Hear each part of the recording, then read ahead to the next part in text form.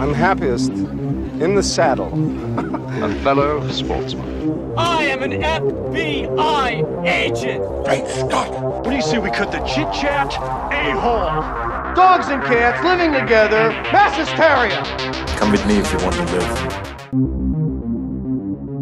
Hello, and welcome to Retro Ramble. I'm Charlie McGee. I'm George McGee. And this time, listeners, we are traveling back to the glorious 90s once again to review 1996's summer blockbuster hit, Independence Day. That's right. One of the biggest films of the 90s and the biggest hit of the year of 1996. That is interesting because I did do some sleuthing just to see what are the other films that are out. There's some big I think names. it was Mission Impossible was the same year. I know. I mean, just to show you what our what we normally cover. You know, obviously Stallone was doing Daylight. Connery had two films out with The Rock, which we've already covered in one of our earlier episodes, and also he did Dragonheart. But there's everything. You mean Dragonheart? We picked 97 as the first. We did quite a few as our first opening episodes. There were so many films, but this year there's everything. There's Cable Guy, Train Spotting, From Dusk Till Dawn, Nutty Professor, Multiplicity, The Frighteners, Space Jam, Tin Cup, Escape from LA, and Evita. Don't forget that. And of course, our last episode, Scream, all came out in 96. But don't chase us on that because of release dates.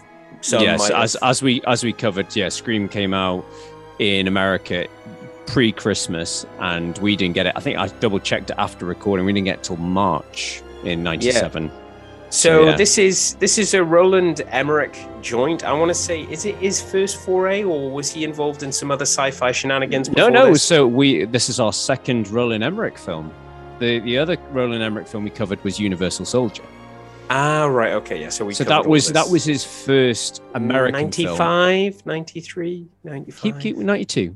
92. Almost. Why are we doing this now, George? It was just on the list. Well, he's got a film out at the moment. What's he blowing up now? He's blowing up the moon. When he's blown up the world so many times, you can only... Where'd you go next? The moon. The moon. Yeah, so... his new film, Moonfall, is out in cinemas. It came out this month and is getting some mixed to negative reviews. Interesting. Something about spectacle and not a lot of character development. Yeah, I think people just saying it's absolutely bonkers. It depends if you want to go with it, but I think it's just a bit too crazy and wacky for some. But yes, he's got a new movie out. This has been on our list for ages. We were actually thinking about doing it around the time of actual Independence Day. But yeah, we just thought it was a good time. He's got a new movie out. Let's go back to the film that essentially made his career. Right, so it's Independence Day. It's Will Smith. It's Jeff Goldblum, who features on this podcast a lot in a very short form. We'll be covering him in glorious, delicious Jeff detail. There's the Pullman, the squinty-eyes gorgeous man. So, for everybody who's listened before, you know what to expect. George, what would you say to somebody who's chosen this as their first episode to listen to? Well, thank you for listening. Thank you for downloading, dear listener. Retro Ramble, obviously we are a film podcast. Charlie and I are brothers. This podcast is all about Charlie and I going back and looking at the films that we grew up with, seeing how they came to be. Do they still hold up? What made them so great, or have they aged terribly? And just sort of pulling them apart, dissecting them, reviewing them in a light-hearted fashion. So there will be spoilers from the very off. I say it's not an in-depth critical appraisal. It's a light-hearted look back at these films. And there'll probably be some mild childish language, some bad impressions. But we aim to entertain and give you a bit of trivia as well. Great. Okay. Well, let's hit the trailer. It's 1996. We've told you all the other films that were out. Enjoy the show. Enjoy.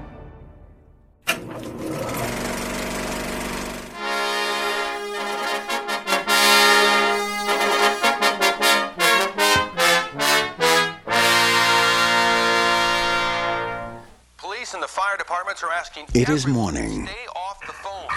You wake up. Hey, come on. You greet your loved ones. You grab the morning paper. And although it seems like any ordinary day, it isn't. For one extraordinary reason.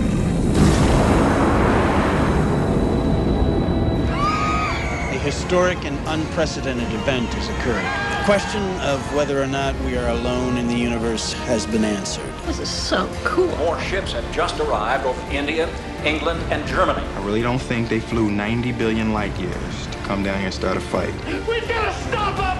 They're gonna kill us all! They're using our own satellites against us. The clock is ticking.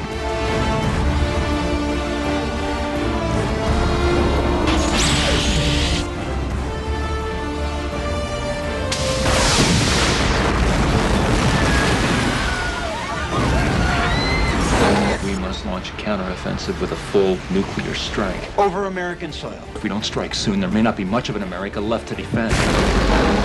We're being exterminated. Let's kick the tires and light the fires.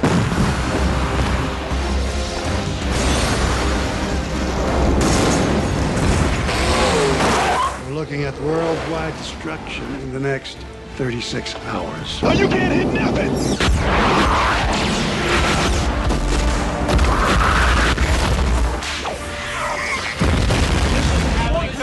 Get him out of there! Should we win the day, the 4th of July will no longer be known as an American holiday, but as the day when the world declared in one voice, we will not go quietly into the night, we will not vanish without a fight, we're going to live on, we're going to survive. Today, we celebrate our Independence Day.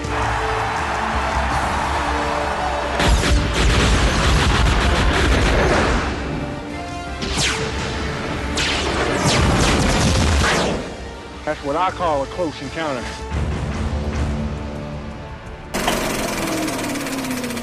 So George, I think we should do first memories before you launch into your production chat. Does that sound okay with you? Okay, all right.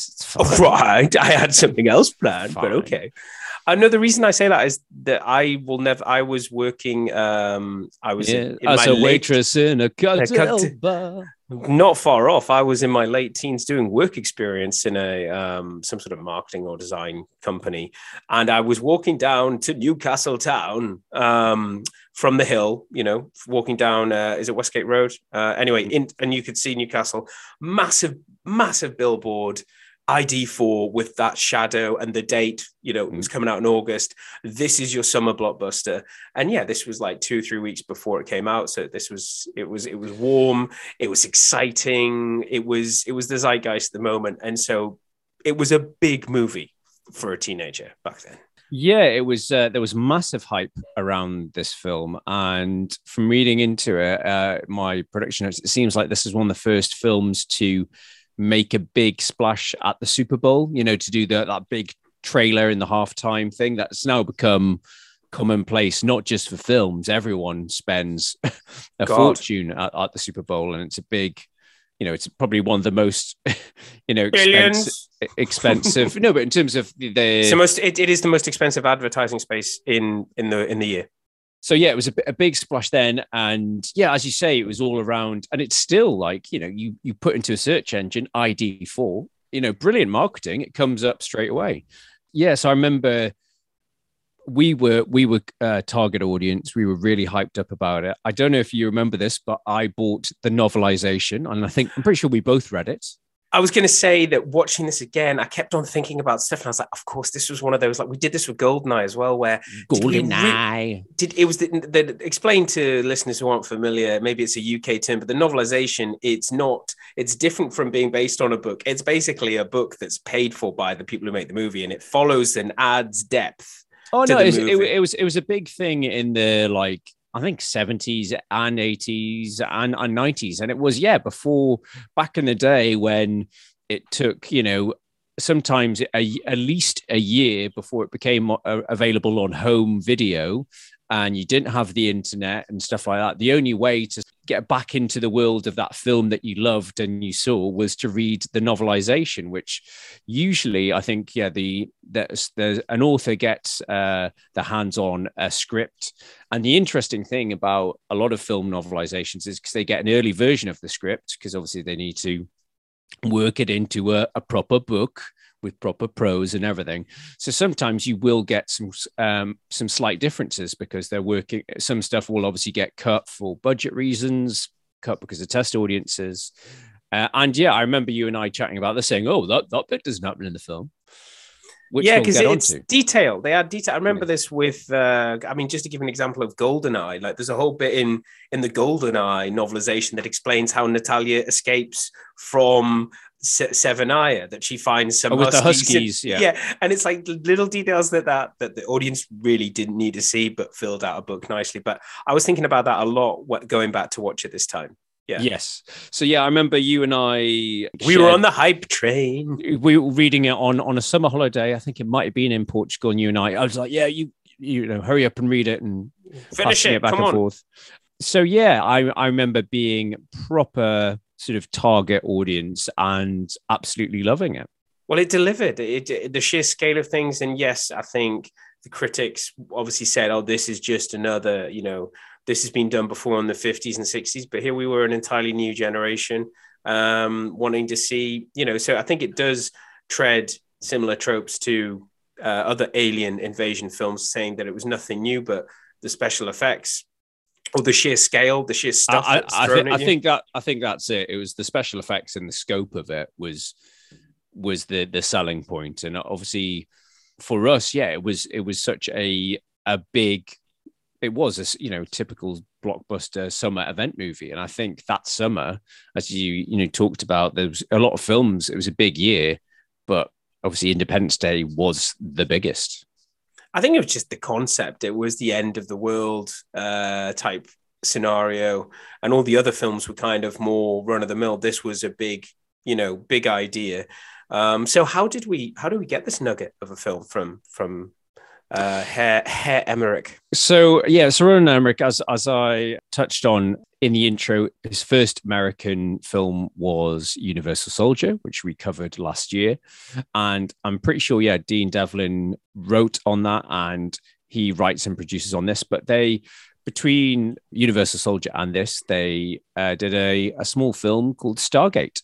I was going to ask about that. Yeah. Relatively successful. And obviously it's spawned a huge sort of franchise of SG-1. many series and things like that. So they did that. And it was whilst they were doing the press junket for that, a reporter asked them, "Oh, do you really believe aliens built the pyramids?" And Emmerich went, "Well, yeah, we don't believe in them, but wouldn't it be the most exciting day ever if we woke up and there were 14-mile wide spaceships covering the sky?" And then he turned to Dean Devlin and was like, "I think I've got an idea for our next movie." Yeah, really? Okay, so it was like that. So they had the idea, and Emmerich actually heard on the grapevine in Hollywood that Tim Burton was working on an alien invasion movie, Mars Attacks, which came out same year. Same year, but so at that time, Mars Attacks was slated to arrive in August 1996. And Emmerich was like, "Right, Dean, we've got to get working," because obviously it was all based around the attack happening over Independence Day. Though for a long time, the film wasn't called Independence Day because the title Independence Day was owned by another studio. Okay. It was, I think the working title was Doomsday for a long time, but it was very late in production that they managed to do some deal and get that. And I think it was set off the fact when they filmed Bill Pullman's iconic speech and they threw in that last line, they were like, "We really need to get the title." Yeah.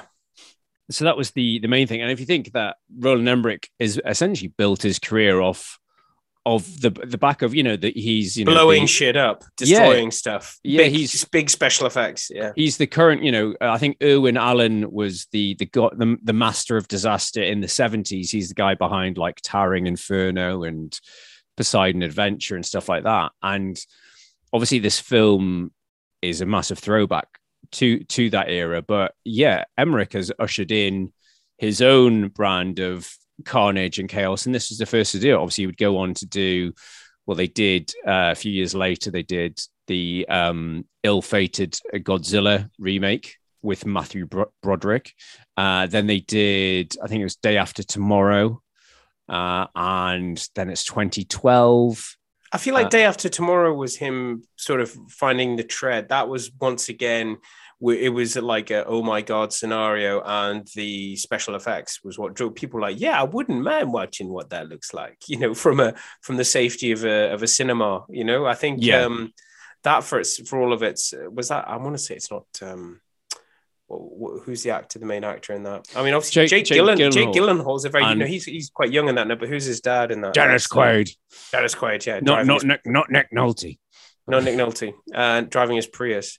But no, I think he was getting back into the group. Well, you know, still making films today, so he's doing something right. Well, that's it, and I think there's a certain audience that are happy to go in and watch these CGI spectacles unfold. I mean, I was watching, half drunk. Was it 2012? I've not seen that on TV, and it's just like, it's just ridiculous, you know. It's and that just floods and stuff. It's everything. It's volcanoes, floods, earthquakes, and meteors, and it's throw like everything at it. Yeah, and it's like, I think John Cusack's driving this limo whilst the ground's disappearing behind him, and it's just so, everything is just so hyped up to the max. It's absolutely ridiculous. But yeah, I think for some people it's a bit like the horror movie trope that you kind of know what you're getting, and it's just that seeing that spectacle of shit being destroyed in a spectacular fashion. Yeah, I think you can't resist a film like Independence Day, and I think what they do is, the script is hilarious in points. The characters from all walk of life thing never gets old in this. You know, it's like, okay, we've got strippers, we've got drunk crop dusters, we've got a young, hot, squinty president with a cool wife. We've got, you know, it's like, we've got Captain Fantastic, played by Will Smith. We've got Super Nerd, you know, we've got Crazy Mad Scientist. It's, and then we've got David. David. Harvey Fierstein. I gotta call my mother. Oh no. I wanted him in it. Like, I wanted him on the spaceship at the end. David, are you sure we should go to the mothership now, David? They shouldn't have killed him off. How do I fly this UFO? I mean, it just would have been brilliant. Just him in it more. I thought you died. I thought it was a sequel. Just more of him, please. Because, I mean, let's talk about, shall we pop through the cast? I mean, let's talk about Jeff Goldblum. Let's. I've got an interesting point on the casting, because basically Emmerich and Devlin had to fight for both Will Smith and Jeff Goldblum to be cast.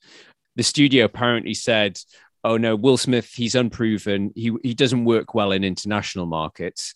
And if you cast a black guy in this part, you're going to kill the foreign box office. And wow. And they were just like, what are you talking about? You know, this is, he's, you know, obviously an actor on the rise. And Emmerich actually gambled. He said he went back to the studios, like, because they got, the script was obviously in a bidding war. And I think it came down to being between Universal and Fox. And Fox bought it, and Emmerich was like, "I've got Universal calling me every day. So if you don't give me these two actors, I'm going to go over to them." And he's like, "In all honesty, I'm not sure if I had a legal standpoint to actually move studios, but he said it worked. It worked. It paid off. If you don't do it, Sky will." Exactly. Will Smith, I'll take it to Universal. Yeah, I mean, and they work well together. I think. Yeah, I was reading a feature on Will Smith in Empire recently, and they made a good point. Like, this was the film that made Will Smith, essentially. Like, if you think, obviously we've covered, showed that he could carry a big budget blockbuster. Yeah, and we think we've covered Bad Boys, and I didn't realize he's second billed in Bad Boys 1, because Martin Lawrence was the biggest star in '95. Must have been the waistcoats. Must have been the waistcoats, color me bad outfits. But yeah, this was, and obviously he's he's not the lead in this. You know, he's on the poster and he's probably third or fourth build, but he's charming. He's got all the swagger. He's got all the one-liners. And, you know, yeah, as you say, he's part of a big cast, but he's the one that properly shines through, doesn't he?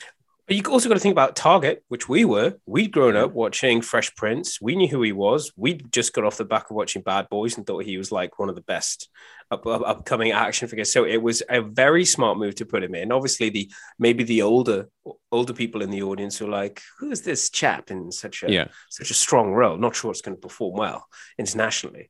But no, I think he's great. He is. I mean, one of the best lines in the film that stuck out to me this time is like, "Dude, you're never going to be an astronaut if you marry a stripper." It's just like, how did they get that into the script? It's just genius. It's just why is she a stripper? Well, just throw it in there. You know, it makes it more relatable.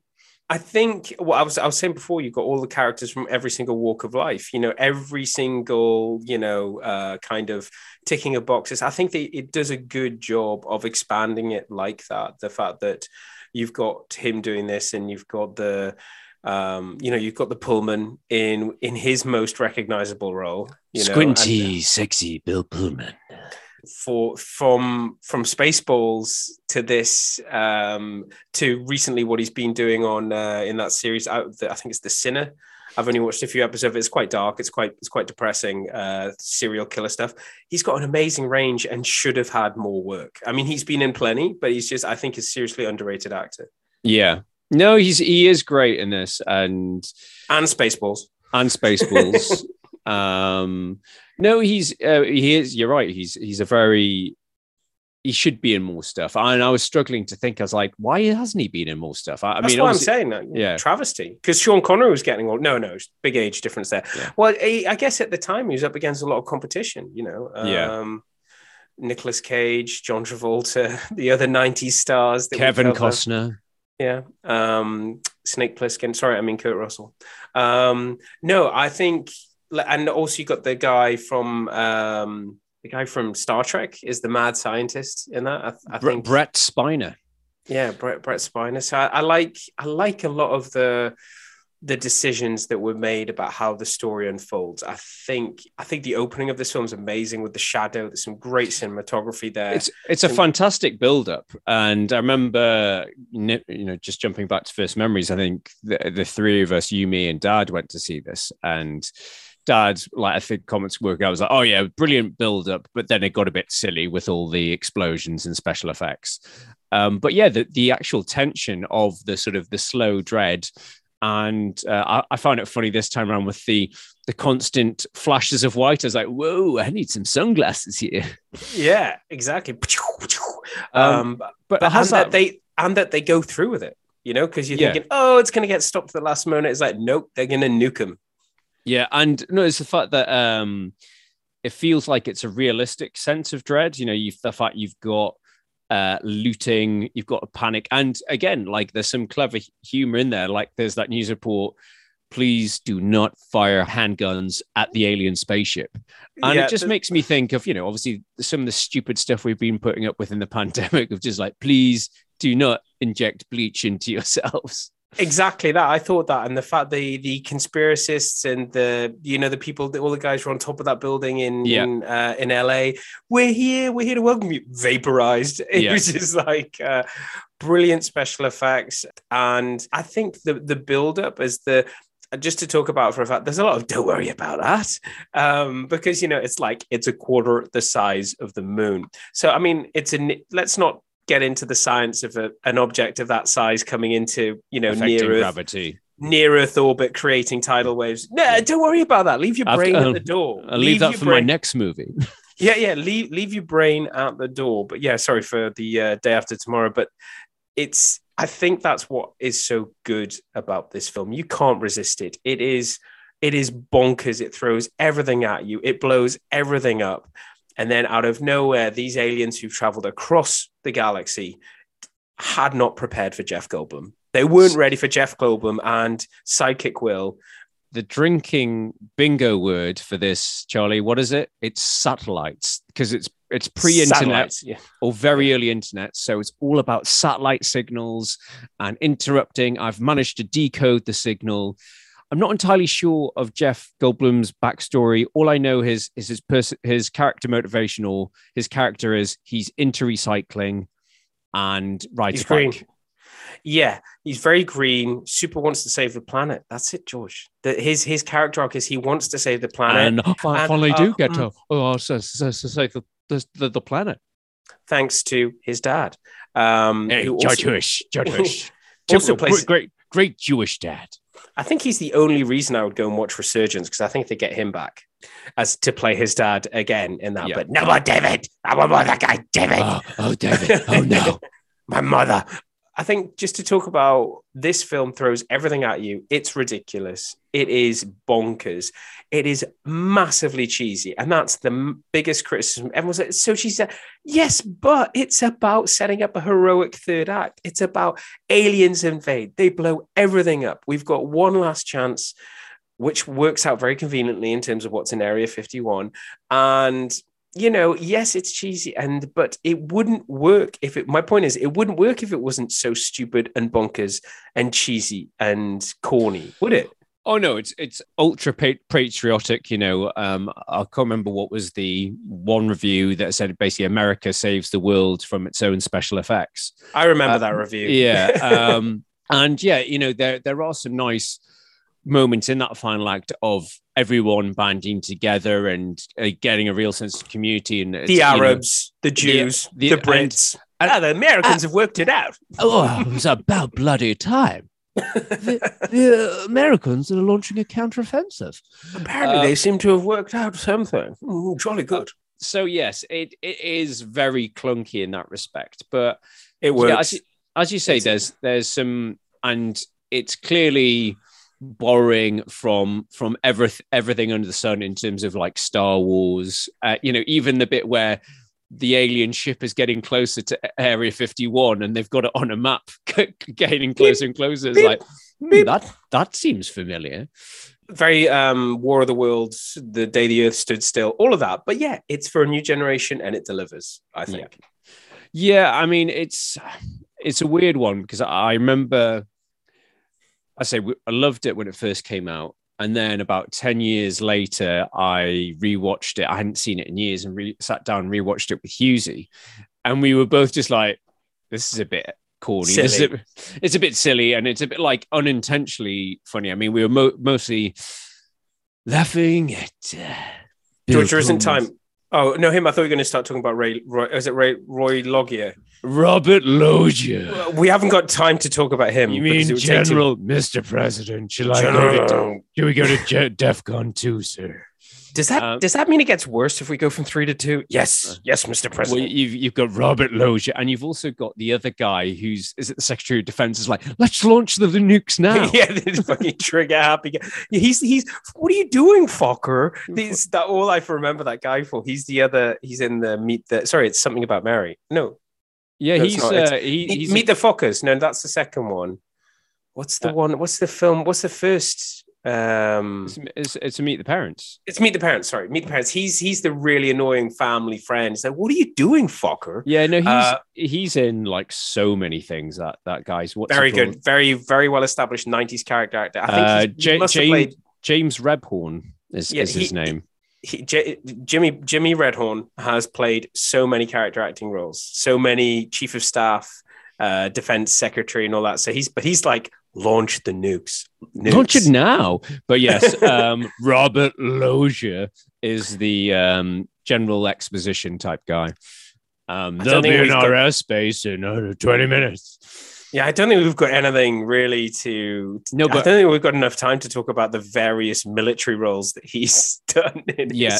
But sexy, squinty Bill Pullman, the doctors say, gonna pull through. Yeah, I thought that was great.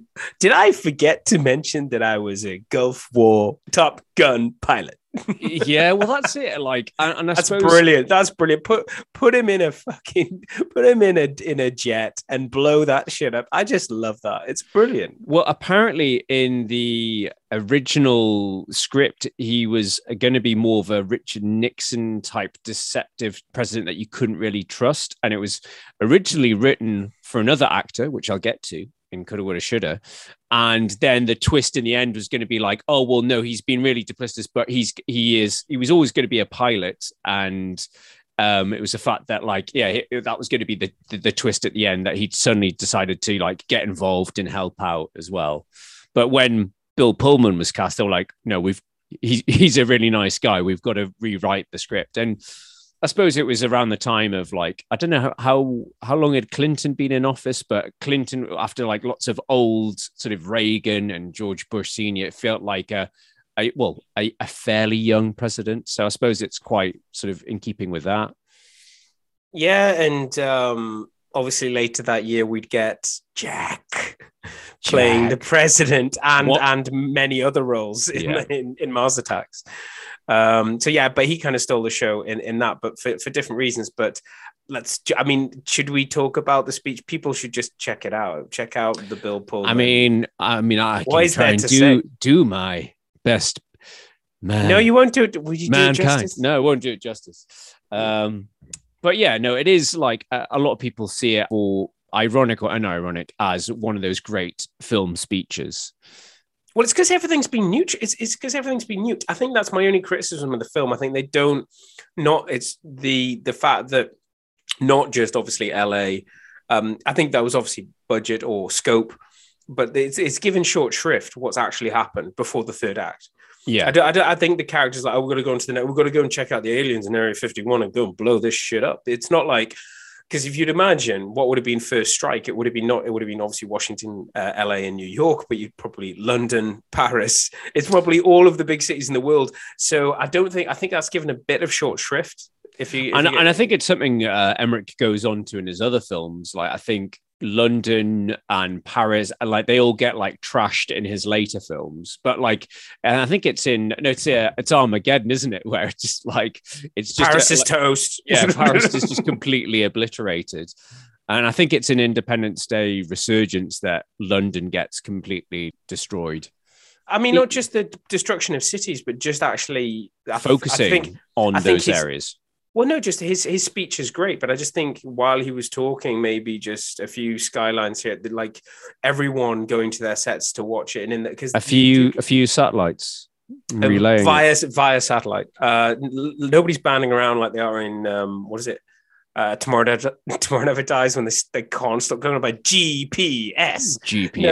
No, it is just still satellites. But no, I just felt like, I think that's my only criticism of this, is that it still feels that, I mean, that line you said earlier about America saving itself from its own special effects, is it does feel, yes, I know there's a few shots of the people in the desert and the Brits in that are actually going to get involved, but I think that's the only thing they're missing, that even in America, the fact that, think about what will have been lost, think of the devastation that was unleashed. It's, I don't know, it doesn't dwell on it because it's too much of a happy, we're going to save the day film. Yeah. You know, it's not going to be, it wasn't trying to sell you the atrocity of war and destruction. It was like, no, if aliens come, we're going to blow those motherfuckers up. That's really the point of this film.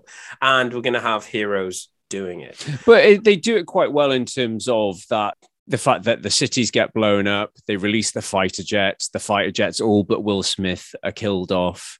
They release nothing's working. They're releasing the nukes. Fire the nukes. And let's talk about that scene in Area 51, because I think that's great about the way that people just arrive. Well, it's funny, a neat bit of script writing. No, but if you think about it, like let's take a jump back. I was thinking about this because the 90s was I don't know, aliens were and conspiracies were very zeitgeist, weren't they? Obviously, you had the X-Files, that was huge on telly. And there seemed to be a whole sort of mysticism around Area 51 of what's in there, what they're keeping from us. And it seemed like, in the sort of mid to late 90s, it was at its height. So, it kind of tapped into that brilliantly, that whole what if paranoia. Well, it also, I like the bit, and it's just like they've taken out NORAD. It's like even the aliens know where NORAD is. NORAD should really think about moving. Yeah. But yeah, that was the whole building sort of a bit of tension. But the fact that, you know, they go to Area 51, we've got a ship and we can fly it. And you've got your virus, and we've got Will Smith. We've got everything we need. You know, like as you say, you touched on. You've got Brett Spiner, the guy who plays Data, who's great, having so much fun, like coming out, and he's just like, everyone's really excited here. It's just like half the world has been blown up. They don't let us out much. But apparently, like I say, neither of us have seen the sequel Resurgence, but I was watching the Honest trailer on it the other night, and apparently they bring back Brett Spiner, even though he seems to be dead and killed. And this is like, yeah, he's fun. Let's bring him back. I can't remember. Maybe he was killed off screen. I don't he's remember. Like thrown like across the room. He's taken out, but that's a good scene. It's good. It's creepy scene. Creepy scene sort of creates the tension again. He was in my mind, and then you've got Logia coming in. Oh my God, Mr. President. I think there's a buddy movie to be made. Something happened between those two, like behind the scenes. It's like there's the father figure. There's the I believe in you, Mr. President. But I enjoyed their chemistry because they're kind of like, obviously Bill Pullman, we know, handsome, squinty, and Logia, he knows how to squint. Send the gravel voice off. If you don't mind, Mr. President, I'd like to stay by your side and squint for the rest of the movie. Good job, General. I'll see you at the squinting corner and squinting at Squint Street. Great. All over great cast. Everyone in this. Solid. I mean, you've got the first lady who would, ironically, she would go on to play the president in the Battlestar Galactica series. I think I've seen her in Authority somewhere. She might have even played First Lady somewhere else. No, I'm joking. And then there's the girl. I'm right in thinking that's the girl from Big, right? David's ex-wife. No, David. No, that's not. That's somebody else. I'm getting confused. But did you notice the president's daughter is her? Yes. From Arrested Development. Is it? What's she called? I've forgotten her name, and that's the joke in Arrested Development. Isn't it Beth? I think I want to say it's Gwen or Beth. It's something like that, and they all keep forgetting her name. But she's now in that. She's in that series with Christina Hendricks about the three mums who go bank robbing. She's the third of the wives, so she's going on to bigger and greater things. But I recognized. I was like, oh, it's her. And Job going, no, I don't. What's her name? Her, Anne. Anne, that's it. Anne, yeah. Her. So yeah, no, it has got a really good diverse cast. Goldblum being sexy Goldblum, must go faster, managing to take down the alien race with his Mac Power Book or whatever it is. Yeah, I think it's just Goldblum versus aliens. They planned for everything apart from Jeff Goldblum. And this sexy. But Goldblum. I did like that. I think it's a really good end scene. I mean, once again, park your brain at the door. Don't ask how they've been able to get, don't ask about the Area 51. Don't ask about Will Smith being able to fly it. Don't ask about on any first of that. Go. There's no test flight. It's just like, go, and just get out. There isn't time. Just fly it. So, I mean, none of that. But the fact that you get to see the inside of the ship and that they both think that they're stuck there and you're like, oh, they're going to go, and then no, they get out. Suicide. Suicide mission. It's satisfying. It's jingoistic. It's patriotic. But yeah, it's entertaining. I think you and Husey probably watched too much intellectual cinema before going back to this, and it doesn't age well. I think you've got to keep your expectations try and go back to where they were when you first saw this film. Is like, yeah, I mean, the way I'm trying to think of it now, because yes, for me it is diminishing returns. But if you think about how like Spielberg's films hold up, Cameron's films hold up in terms of that big budget spectacle. Yeah. Okay. Namely, of the 90s, Jurassic Park, Terminator 2, and they have aged beautifully. And to be fair, the effects in this is a very good effort. The effects still hold up. Yeah. There's some great destruction. There's some a little bit shonky, a little bit. It is that sort of weird sort of halfway house between those. They've obviously done a lot of miniatures and then adding in some CGI into it, and it doesn't always mesh very well, in my opinion. But we love miniatures on Retro Ramble. We love miniatures on Retro Ramble. Grew up with them. But yeah, I just don't feel that it's aged as well as I say, Spielberg, Cameron, because I know we've got on the list, we were deciding whether to do this or Armageddon. I'd be interested to see how Armageddon holds up against this, because obviously that's a couple of years later. CGI's got a little bit more polished. Yeah, but the thing about Armageddon is you're still never going to get... Why didn't you just train astronauts to Mars? Shut up, then. I don't know. I think this is, 15, 16. I think I was about 16 at the time. I saw the billboard. I got excited about it. I went to see it. It delivered.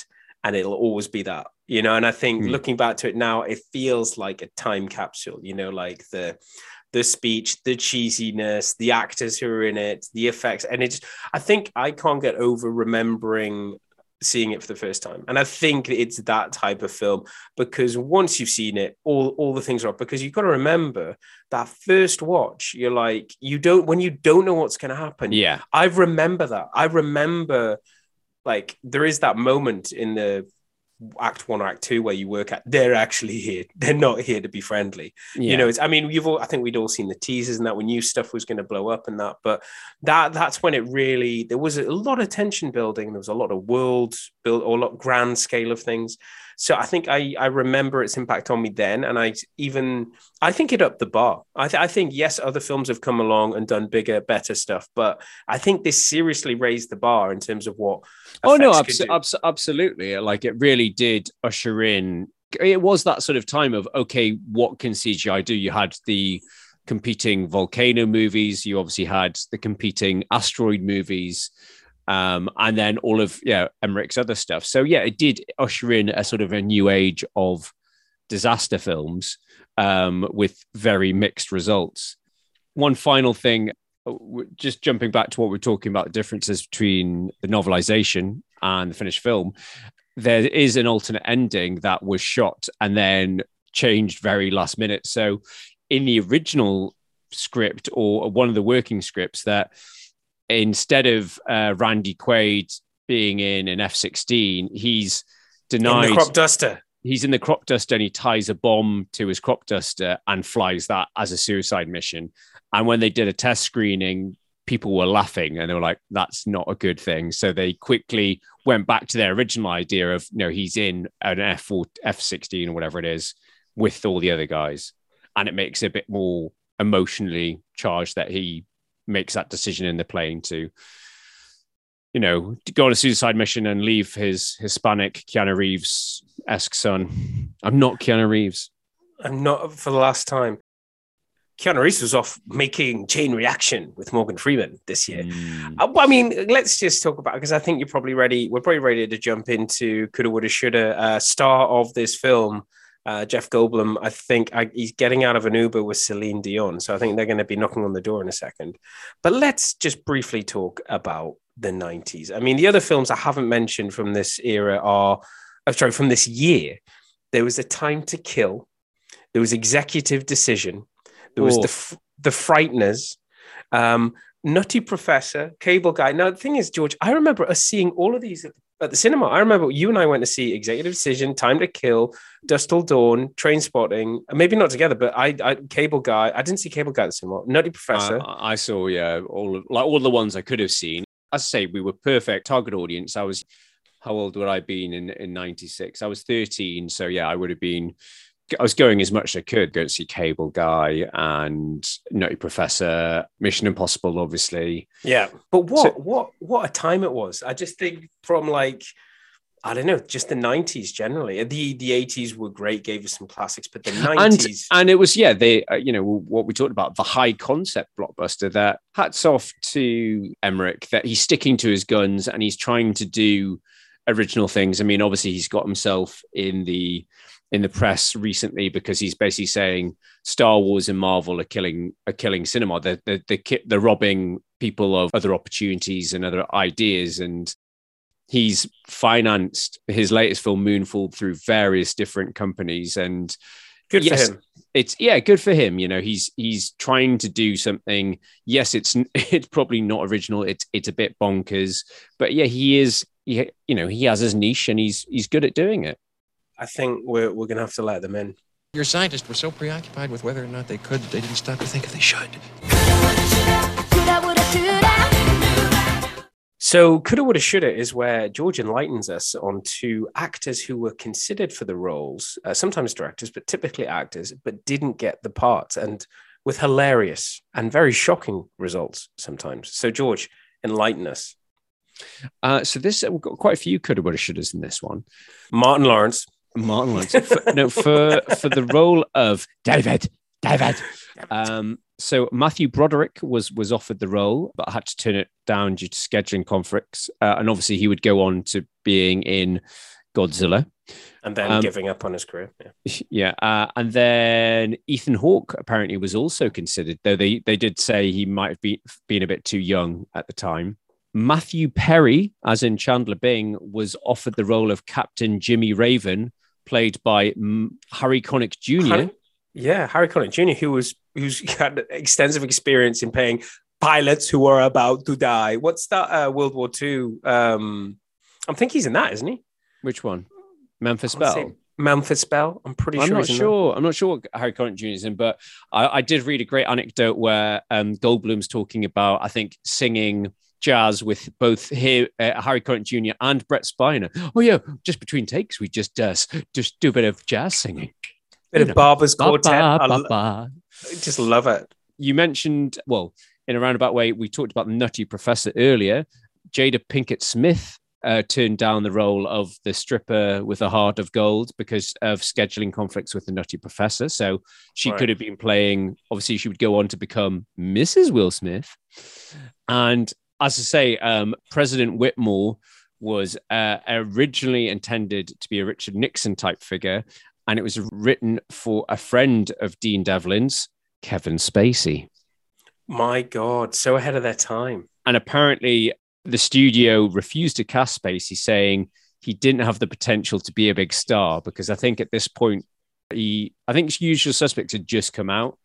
Well, as we say, he was discovered in Suspects, and he really took off after that. Yeah. But ironically, he would have his day as the president in House of Cards. Yes, and his day as being a bit Nixon-y as well. But we love him. We love him for the work he did. No, speak for yourself. I'm jumping off this train. Goodbye.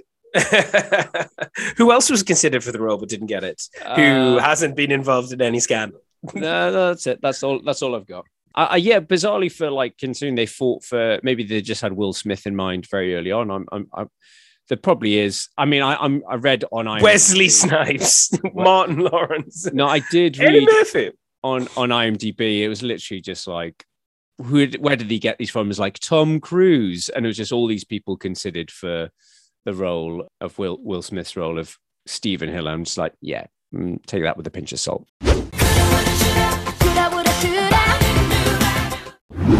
So where does this sit for you? I mean, we've talked briefly on 90s films, 90s action, big blocks. Where does this film sit for you? After going back and watching it again this time around, do you feel better than last time? No, I mean, I say I'm not going to rush back to watch it again. I think it is very much a good and bad. It's a great example of the 90s blockbuster. There is some good spectacle, and I did enjoy it, but I'm not going to rush back anytime soon. Yeah, I think for me, it's 100% nostalgia. It's what it was back then, and it's that it's those memories of watching that film for the first time. But there's other stuff. There's other stuff that will be coming. I'm glad that we've covered it. Well, yeah, as I say, it's been on our list for a long time. We were talking about doing a sort of double bill with Mars Attacks, but I think we'll leave that for another time, because that deserves its own episode, as does Armageddon. Yes, exactly. Maybe we should have done no, not Deep Impact. That doesn't deserve its own episode. No, I think I'm looking forward to covering those sort of films, and I agree with Roland Emmerich in that there needs to be disaster films. There needs to be more than just. We need Bond films. We need other. We don't just need franchises. We need good thrillers. We need murder mystery. We need educational, historical. We need. Well, funnily enough, apparently, so yeah, Dean Devlin and Roland Emmerich sort of kind of split ways in the sort of early noughties. But apparently one of the last good disaster films was, I think, his Dean Devlin's directorial debut, a film called, is it Greenland, with Gerard Butler. And Butler. And I think that got shifted around and then ended up being released on Amazon during the pandemic. But I have to check it out. From what I've heard, it's a good sort of tense disaster film. I really like Gerard Butler, and I would like to see him in more. I think he gets a bad rap. So anything he's in, I'll give it a look. I think he just says yes to pretty much a lot of films. It's like him and Statham. It's just, why make him? He can't do an American accent, but he keeps getting cast as an American. He's Scottish. Come on. I mean, he's a charming, gruff leading man, and he has got that charisma, but he really struggles with the American accent. Yeah, give it a break. So, in terms of what we've got coming up, we should also spare a moment to say what you can check out if you sign up for Patreon. We're getting more and more in the Patreon library. So, what can people have? I know that last of all, we've done some recent rambles. So, if you sign up for Patreon, you'll get access to those. These are films that are out now. This is George and I flexing our muscles and doing something slightly different from Retro Ramble. But now, what have we got on the list, George? So far, there's. We've got a few recent rambles under our wing. So we spent a lot of time talking about the last Bond film, No Time to Die. But we've also most recently covered Matrix Resurrections and Spider-Man No Way Home. But we are dipping our toes in for our next episode. A different type of feature this time. Yeah, we are doing we've been threatening it for a while, our retro revelations. So these are the classic films that Charlie and I somehow missed first time round. And we are launching that with quite aplomb, because we are going full in with Swayze and Roadhouse. The double douche. So look forward to that. If you sign up for Patreon, you get all of those episodes you just mentioned and Roadhouse and a bonus episode every other month. So check it out, show the love. But thank you for downloading this episode. Retro Ramble will be back as per usual each month. I'm not sure. Can we divulge what we're covering next? Are we allowed to talk about it? Will we have to kill the listeners if we will have to kill them? No, we've got a few ideas. Maybe we'll have a trip back to the 80s, because obviously this was 90s. We've done a couple of 90s ones. So yeah, we'll probably mix it up and do something in an 80s fashion. But yes, feel free to send your suggestions in on all of the social channels or our website. Yeah, we're always welcome to take on suggestions. And if you enjoy the show, please leave a review or like and subscribe. Tell a friend, tell a pen pal, tell a person you sat next to on the tube. If you like it, share the love. Wherever, whatever, we're here. So that has been Independence Day, 1996. I've been Charlie McGee. I've been Bill Pullman. I've been George McGee. And we will see you next time. Thanks. Bye-bye. Bye-bye. Oh, man, I hate kids' birthday parties. This is going to be worse than that time I was stuck behind Robert Loggia at the airport. May I have your name, please? Robert Loggia. Can you spell that for me? Certainly. That's Robert Loggia. R as in Robert Loggia. O as in, oh my God, it's Robert Loggia. B as in, by God, that's Robert Loggia. E as in, everybody loves Robert Loggia. R as in, Robert Loggia. T as in, Tim, look over there, it's Robert Loggia. Space. L as in, look, it's Robert Loggia.